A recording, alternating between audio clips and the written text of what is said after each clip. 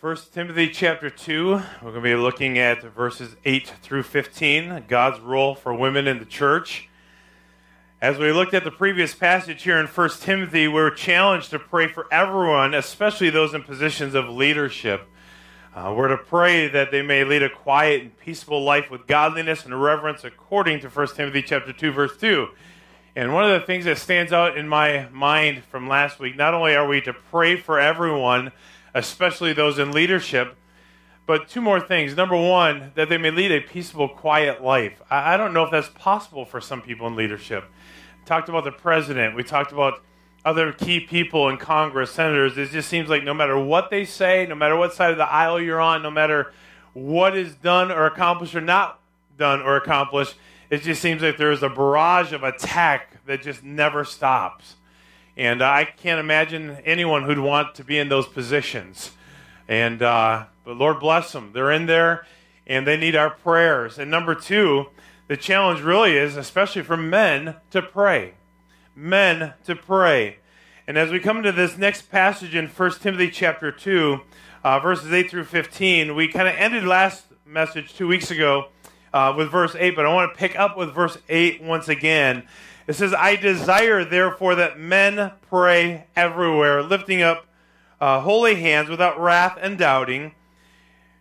In like manner also, that the women adorn themselves in modest apparel with propriety and moderation, not with braided hair or gold or pearls or costly clothing.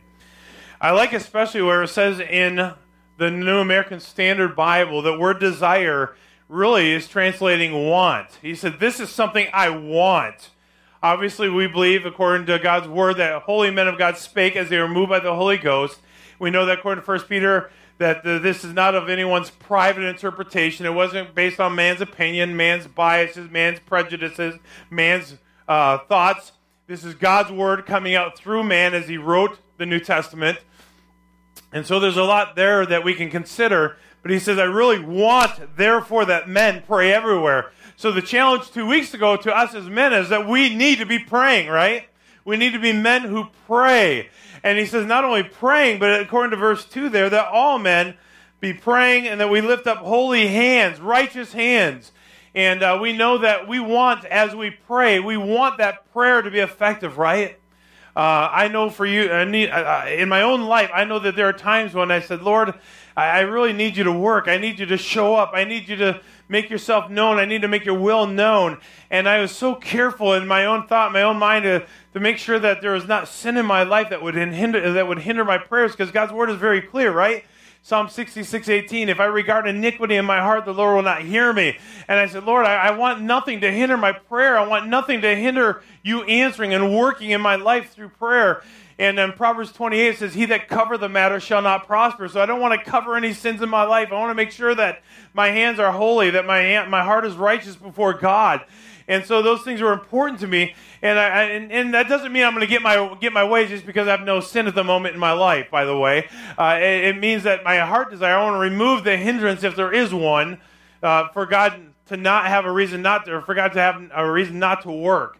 So I want God to answer my prayer. But he says, I desire, therefore, that men pray, lifting up holy hands without wrath, without doubting.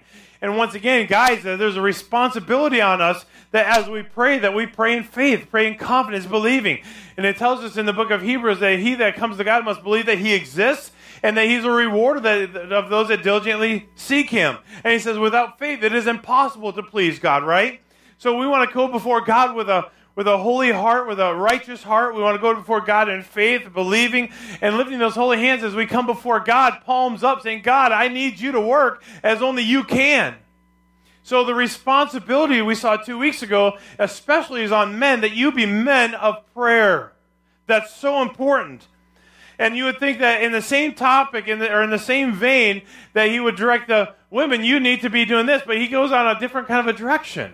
And I really have to scratch my head a little bit in this direction. He says, and women, likewise, I want you to adorn yourselves in modest apparel with propriety and moderation, not with braided hair or gold pearls or costly clothing. And there's all kinds of commentary on these passages and what they might mean, what they might not mean. But Paul told Timothy that he wanted men everywhere to pray And then he said, in like manner, I want women to adorn themselves in modest apparel. Now, before I get into this passage, I wanted to admit a couple things. Number one, I'm not a bigot that has the idea that women are nothing and men are everything, or that men are better than women. Just so you know, that's my heart. And so it's kind of often as you get into a passage like this, there are some who want to argue that point. And I've had more than a few women in my churches over the years that would very quickly and joyfully ensue an argument over what God's word says, though delivered by God's man in the pulpit. So I just want you to know, I'm not a bigot. I'm not a prejudiced person about what God says is the role of women. And but also for these reasons, I've shied away from preaching through this passage. I've never preached through 1 Timothy as a whole before, other than just some key passages within it. But secondly, God's word is clear in this passage, though many women don't like what it says. And we live in a culture where women are more and more against what God's word says in these passages. And I just want you to hear me very clearly. And I'm going to say it twice. Men and women have God-given roles. They have God-given roles. And when those roles are observed and fulfilled, there is order. And when God's roles for mankind are ignored, there's chaos and frustration, period. I really believe that with all my heart. Men and women have God-given roles. And when those roles are observed and fulfilled, there is order. And God's word, by the way, says in 1 Corinthians 14:40, let all things be done decently and in order. And this was one of the reasons, or one of the circumstances by which he called for order in the church, was over women speaking in the church. This was one of the factors that played in that passage in 1 Corinthians. But when God's roles for mankind are ignored, there is chaos and frustration. Period. I oftentimes, as different ones have come to me and said, hey, Pastor Ken, will you perform our marriage ceremony? Will you guide us through that?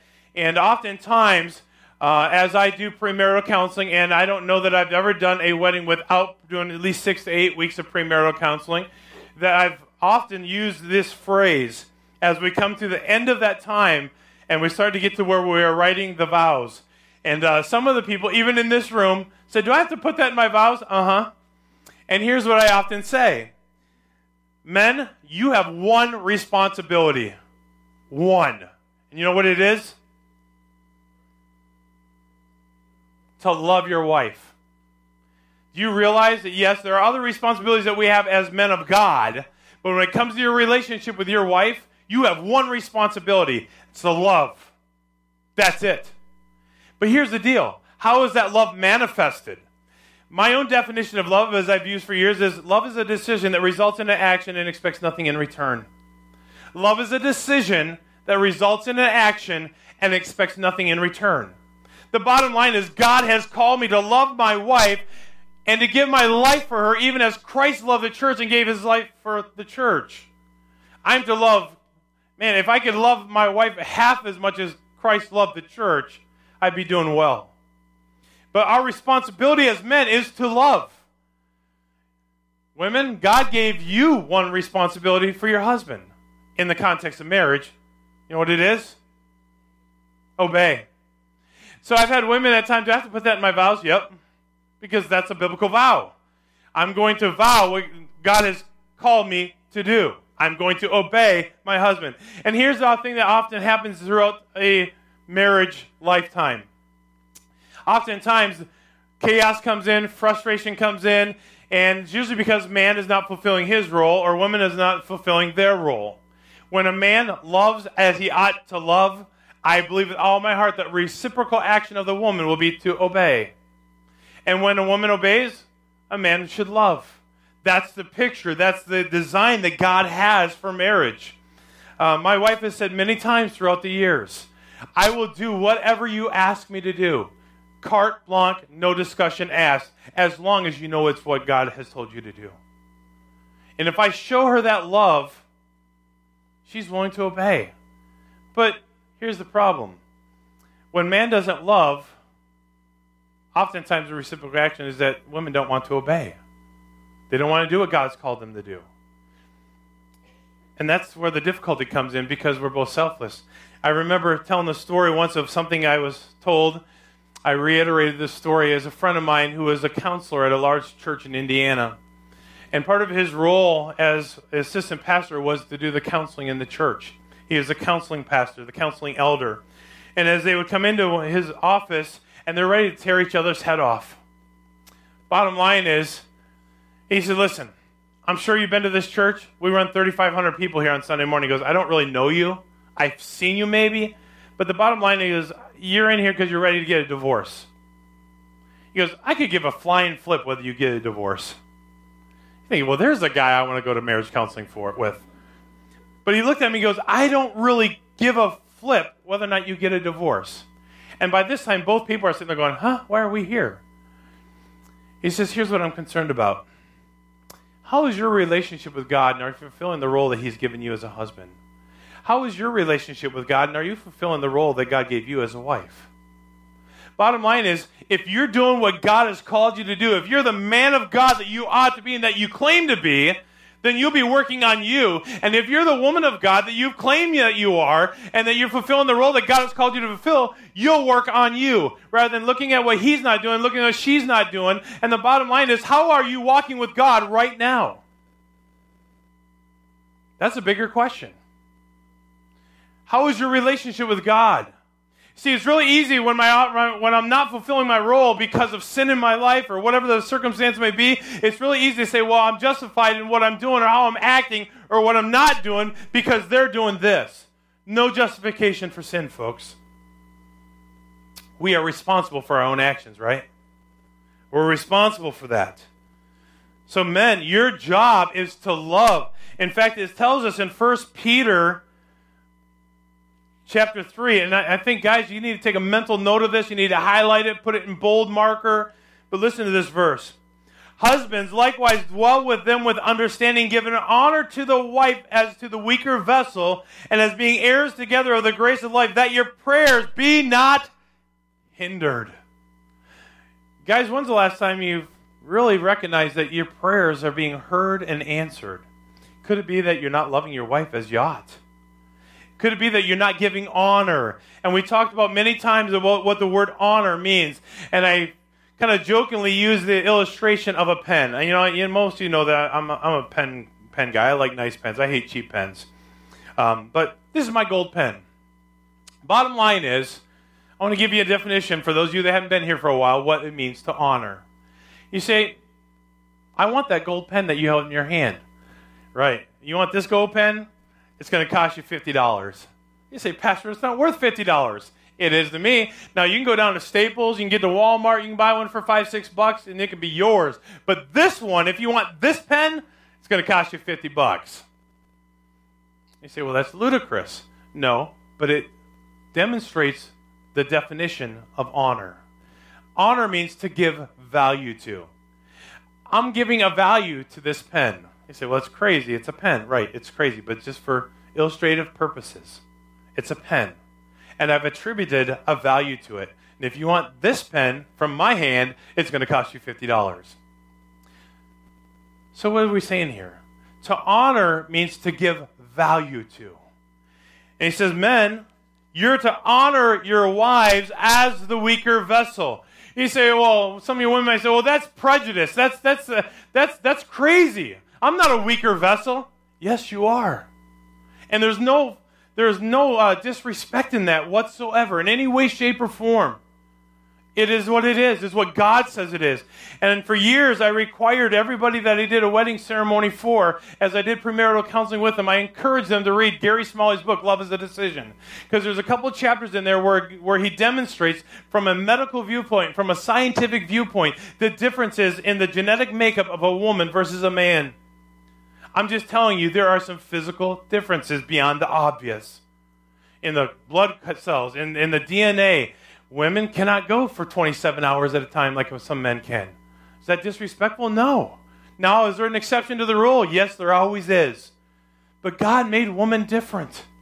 He didn't make them less respectable. He says we're both the same in marriage, right? But he made women different. He calls them the weaker vessel. And as such, men, you are to protect them. You are to stand beside them. You are to uphold them. You are to lift them up. because they are the weaker vessel. You shouldn't expect them to do everything that you don't want to do. You should help them. But sometimes we have the idea that we as men, we have one set of standards, and women, they have a different set of standards, and, well, they don't mix. Shame on you. Shame on you. I can promise you, as I stand before you, I change as many diapers as my wife did. I vacuumed the house as much as she has. I've probably done as many dishes, but not quite lately. We work together. But I do what I can to take the burden off her in as many areas as I can, because she is the weaker vessel. It's no disrespect. The bottom line is, men, you're to love, and how you love is demonstrated by your actions.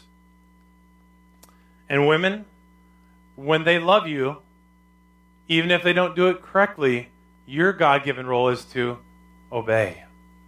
Now, it's easier when men are doing their role, and then usually it's reciprocal. So as men are to pray everywhere, women in like manner are to adorn themselves in modest apparel, or literally, proper clothing. Proper clothing. So what does this mean? As I'm sitting there going through all these passages of Scripture, I'm thinking, what does that even mean to adorn in proper clothing? There have been dozens of explanations communicated through the years, but what is Paul saying to Timothy in this passage regarding the apparel of women? I think there are at least three characteristics that are given here. None of these characteristics are words that we often use in our English vocabulary. So what is proper clothing? Well, first of all, he says, with propriety, as we look at our text there in 1 Timothy chapter 2 and verse 9, in like manner also the women are adorn themselves in modest apparel with propriety, with moderation, and not with braided hair or gold pearls or costly clothing. Now I say, what does that all mean? Well, propriety has the idea of shamefacedness. In other words, there is no shame in what I'm wearing. There's honor in what I'm wearing. There's reverence in what I'm wearing. There's regard for others in what I'm wearing. There is, even as some literal translations of the Greek language said, there is actually an idea of there is a bashfulness in what I'm wearing, because the bottom line is I'm not putting myself out there for people to wonder what really is underneath these clothes. And the bottom line is there is a discreetness here. Say, is this really a problem? Yeah, it really is. There are certain stores in our areas that you go there in the middle of the day and they're wearing pajamas. And as my wife says, they're wearing out in public what I don't wear to bed. The bottom line is we've all seen it. And we're to not do that as women. So propriety has the idea that there is no shame in what I'm wearing. I don't have to second guess if what I'm wearing is going to be a stumbling block to someone else. I remember years ago, I grew up in a scenario where I always thought it was quite often, I always thought the real issue was modesty, not in necessarily what you wear. And I grew up in a scenario where women were not to wear pants. And I often thought it was less modest to not wear pants than it was to wear pants. And some of the scenarios that I observed in my lifetime. And I often thought, this is kind of crazy. Bottom line is, I remember going skiing at Afton Alps. And I remember a table full of guys looking at the girls who came in culottes going downhill skiing. And I remember thinking the ridicule and the shame, and really less modest than actually wearing a pair of pants. Or people sitting in a circle, a youth group, looking across from each other. Pants were more modest. I think the issue is modesty, not necessarily what you're wearing. Is what I'm wearing modest? But it has the idea of being what is proper, what is best. Propriety. Titus chapter 2, verses 3 through 5.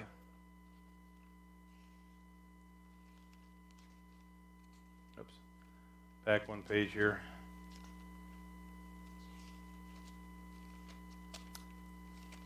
My pages are sticking together. Titus chapter 2, verses 3 through 5. Says, the older women likewise, that they be reverent in behavior, not slanderers, not given to much wine, teachers of good things, that they admonish the younger women to love their husbands, to love their children, to be discreet, chaste, homemakers, good, obedient to their own husbands, that the word of God may not be blasphemed. There's the idea of being discreet, chaste, wearing the right thing so that we don't leave others to wonder what's underneath. I remember one time, as I was saying, growing up in the era that women were not to wear shorts, or they were not to wear, pants or certain things. And we had this rule, and sometimes they would say 1 finger, or 2 finger, or 3 finger at the knee. Anybody remember those days? Yeah, some of you are raising. Yeah, remember those days. 1 finger, 2 finger, 3 finger. Well, I made the comment in the church that I was pastoring to the youth group because there was a problem. Remember the era where all the ladies were wearing shorts, but then they'd roll them up 4 times and then hike them up? Yeah, that was a thing for a while there. Just like rolling your pant legs were up for guys, and I did that too. I remember making the statement, says, hey, ladies, can we just do me a favor? Just keep what you're wearing as modest as possible. That's all that I said. Let's keep it as modest as possible. And then I did the demonstration that said this. This is modest. This is immodest. Let's keep it somewhere more modest than less modest. That's all I said. I got reamed out by a parent for asking the girls to wear modest clothing. And I no sooner said that on a Sunday night youth night that I got home and I could hold the phone way out here, and the guy was reaming me out. How dare you tell my daughter what she can wear and what she can't wear? You mean to tell me I have to go out and buy 2 sets of clothes, 1 for church and 1 for home? And I could hear him way out here, and my wife was going, who is that going off?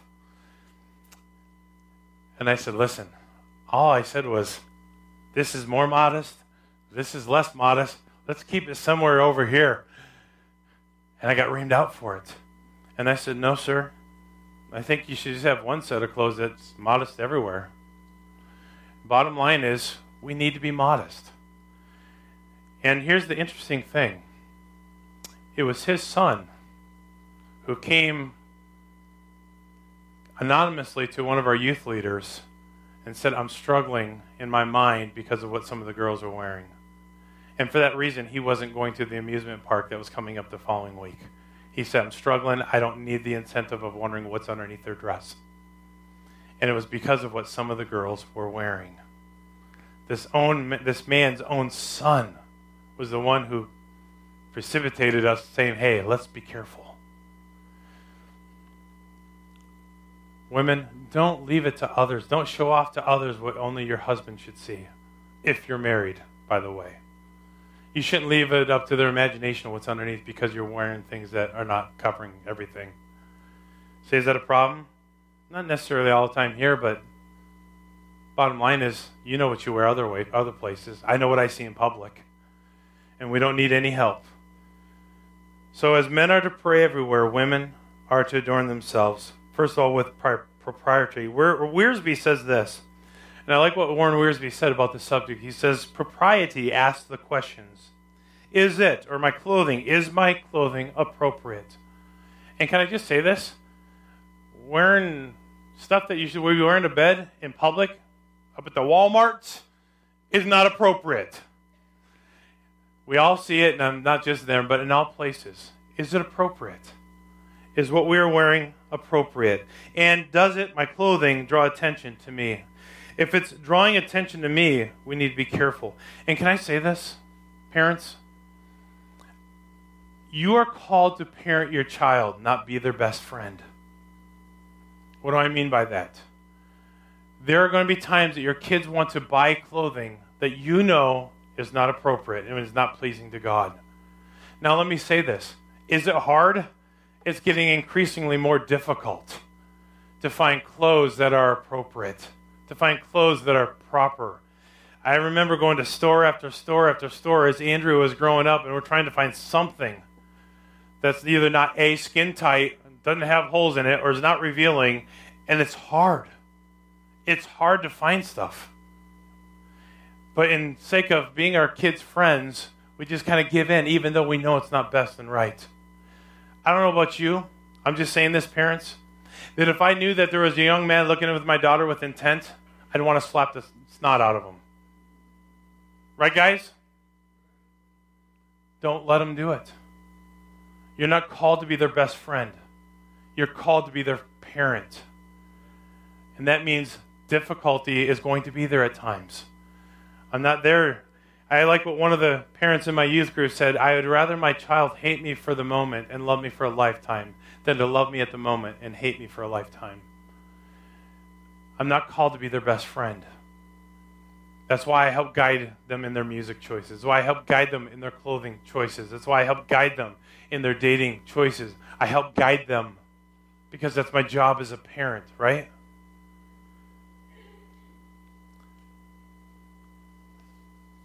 Then he says, number 2, with moderation.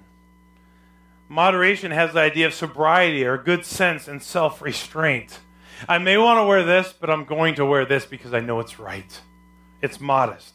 There's a sobriety about it. In other words, there is a mental state that's involved that says, hey, this is good. This is good. Has good sense. There's self-restraint. And Wiersbe puts it this way. Moderation asks the question, is it too much? Is what I'm wearing just too much? Is it over the top? Why? Because once again, it's drawing undue attention to myself. And honestly, not just women, but men and everyone in general. We're to be a reflection of who? Christ. Paul said it this way, I'm crucified with Christ, nevertheless I live, yet not I, but Christ who lives in me, Galatians 2:20. John the Baptist said, I am to be an image bearer of Christ. He goes, in other words, I want to reflect Jesus Christ. So when people see me, I don't want them to see John, I want them to see a picture of Christ. But that's what this word has the idea of. That there is moderation. It asks the question, is it too much? So with propriety, according to the New King James, with moderation, and then number 3, I kind of made a long word up to describe what's being said here, with inconspicuousness.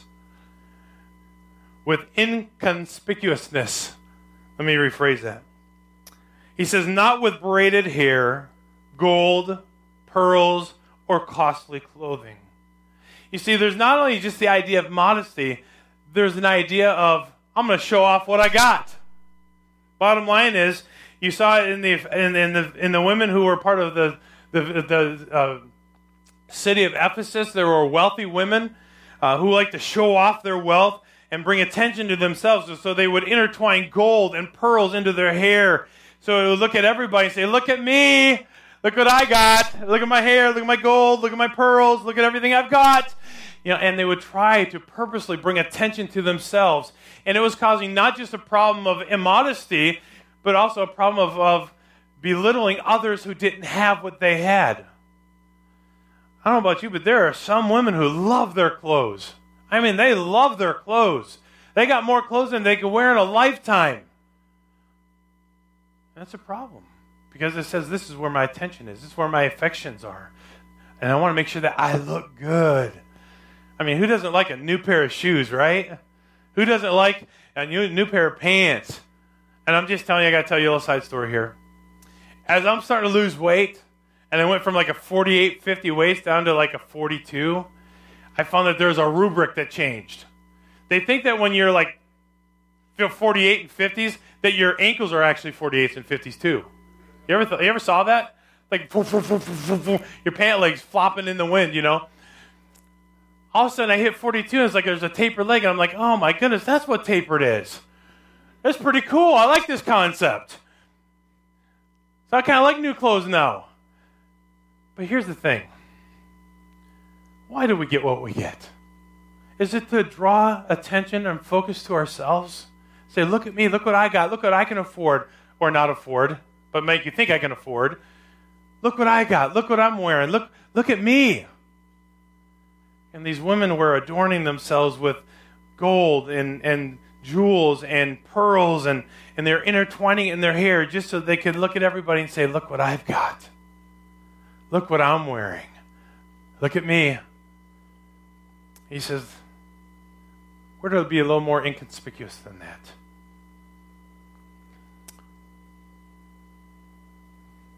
Bottom line is, sometimes we get distracted by the stuff.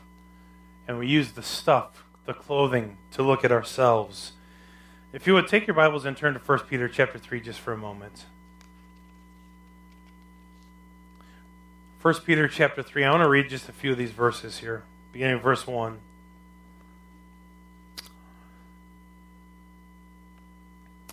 I believe that this passage explains one of the key reasons why beauty must come from within rather than without, from the outside. Verse 1 says, "Wives, likewise be submissive to your own husbands, that even if some do not obey the word, they without a word may be won by the conduct of their wives, when they observe your chaste conduct accompanied by fear." I wish that were always the case in every circumstance, that every wife who has an unbelieving husband would be won that simply. That's not always the case. But it won't be because they didn't do what was right. So he says here, going on, "Do not let your adornment be merely outward." So what's he saying here? Your adornment, your clothing, your beauty shouldn't be merely outward. Arranging the hair, wearing gold, putting on fine apparel. Rather, let it be the hidden person of the heart. Beauty must come first of all and foremost from within. So he says, with the incorruptible beauty of a gentle and quiet spirit, which is very precious in the sight of God. For in this manner, in former times, the holy women who trusted in God also adorned themselves, being submissive to their own husbands, as Sarah obeyed Abraham, calling him Lord, whose daughters you are, if you do good and are not afraid with any terror. And then this where he goes into the husbands. Husbands likewise. In the same way that the women were to fulfill their role, their characteristics, in the same way, husbands, dwell with them with understanding, giving honor to the wife as the weaker vessel and as being heirs together of the grace of life. You're together, working together as heirs of the grace that God has given, that your prayers be not hindered. He makes it very clear. In Revelation chapter 17 and verse 4, he says this, "The women was arrayed in purple and scarlet and adorned with gold and precious stones and pearls, having in her hand a golden cup full of abominations and the filthiness of her fornication." When women are adorned with the gold and silver and saying, "Look at me," he says, that's the wrong heart. That's not a good sign. That's not what you want to characterize you. And he goes on in 1 Timothy, in our text here in 1 Timothy chapter 6 and in verse 17, he says this, "Command those who are rich in this present age not to be haughty, nor to trust in uncertain riches, but in living God, who gives us richly all things to enjoy." It's not about having the gold. It's not about looking like I've got it all and wanting everybody's attention to look at me. Inconspicuousness asks the question, is how I dress, is it showing off my wealth? Do I dress this way because it shows what I have and what you may not have? Am I dressing this way so that you'll look at me and say, wow? Am I dressing this way so I can, assume that I have more than you or more than others I come in contact with? The bottom line is, he's very clear. There ought to be an inconspicuousness about us as women. Wiersbe once again adds this point, glamour can be applied to the outside, but the godliness must come from within. And it's more important that that women be godly than they be beautiful on the outside. Because when they're beautiful on the inside, they are more beautiful on the outside. So after these three characteristics are given, he sums it all up in verse 11. But which is proper for women professing godliness with good works. Women are to wear that which is proper, that which is good, that which is beautiful from the inside out. Women are to wear that which shows good works, he says. Good works has the idea of living with purpose as opposed to loose living. He says, dress appropriately to your calling. If you claim to know Christ, if you claim to be a child of God, then the bottom line is your dress ought to reflect that as women. As we look at verse 11, we see this characteristic that women are to possess. To learn in silence with all submission. This is where I said oftentimes there are a lot of women who are all too joyful to ensue an argument over this. Women to be silent in the church. To submit means to be under in rank, or to not lord over a man. That's simply all it means. To be under in rank and not to lord it over a man. And I've heard all kinds of explanations of this over the years. Why can't women be pastors? Well, because God's word says they're not to lord it over man. They're to fall under man in rank. And once again, it's not a disrespectful thing. It doesn't mean that they're less spiritual. It doesn't mean that they're inferior to. It does mean to speak without contention or to speak peaceably. So when it says the women are to be silent in the church, it is not the idea that women cannot talk. It's not the idea that women are to never say a word, to never to speak onto a subject. It has the idea that they're not to speak in a manner of contention, but to speak peaceably. And how does that work? By engaging that conversation underneath the rank of man. That's what God's word says. And sometimes we miss that up. It says women are not to ever say a word. No, that's not what it means. It has the idea of speaking peaceably and understanding. And he tells us why this is in the passage here. If we look at 1 Timothy chapter 2 and look at verse 12.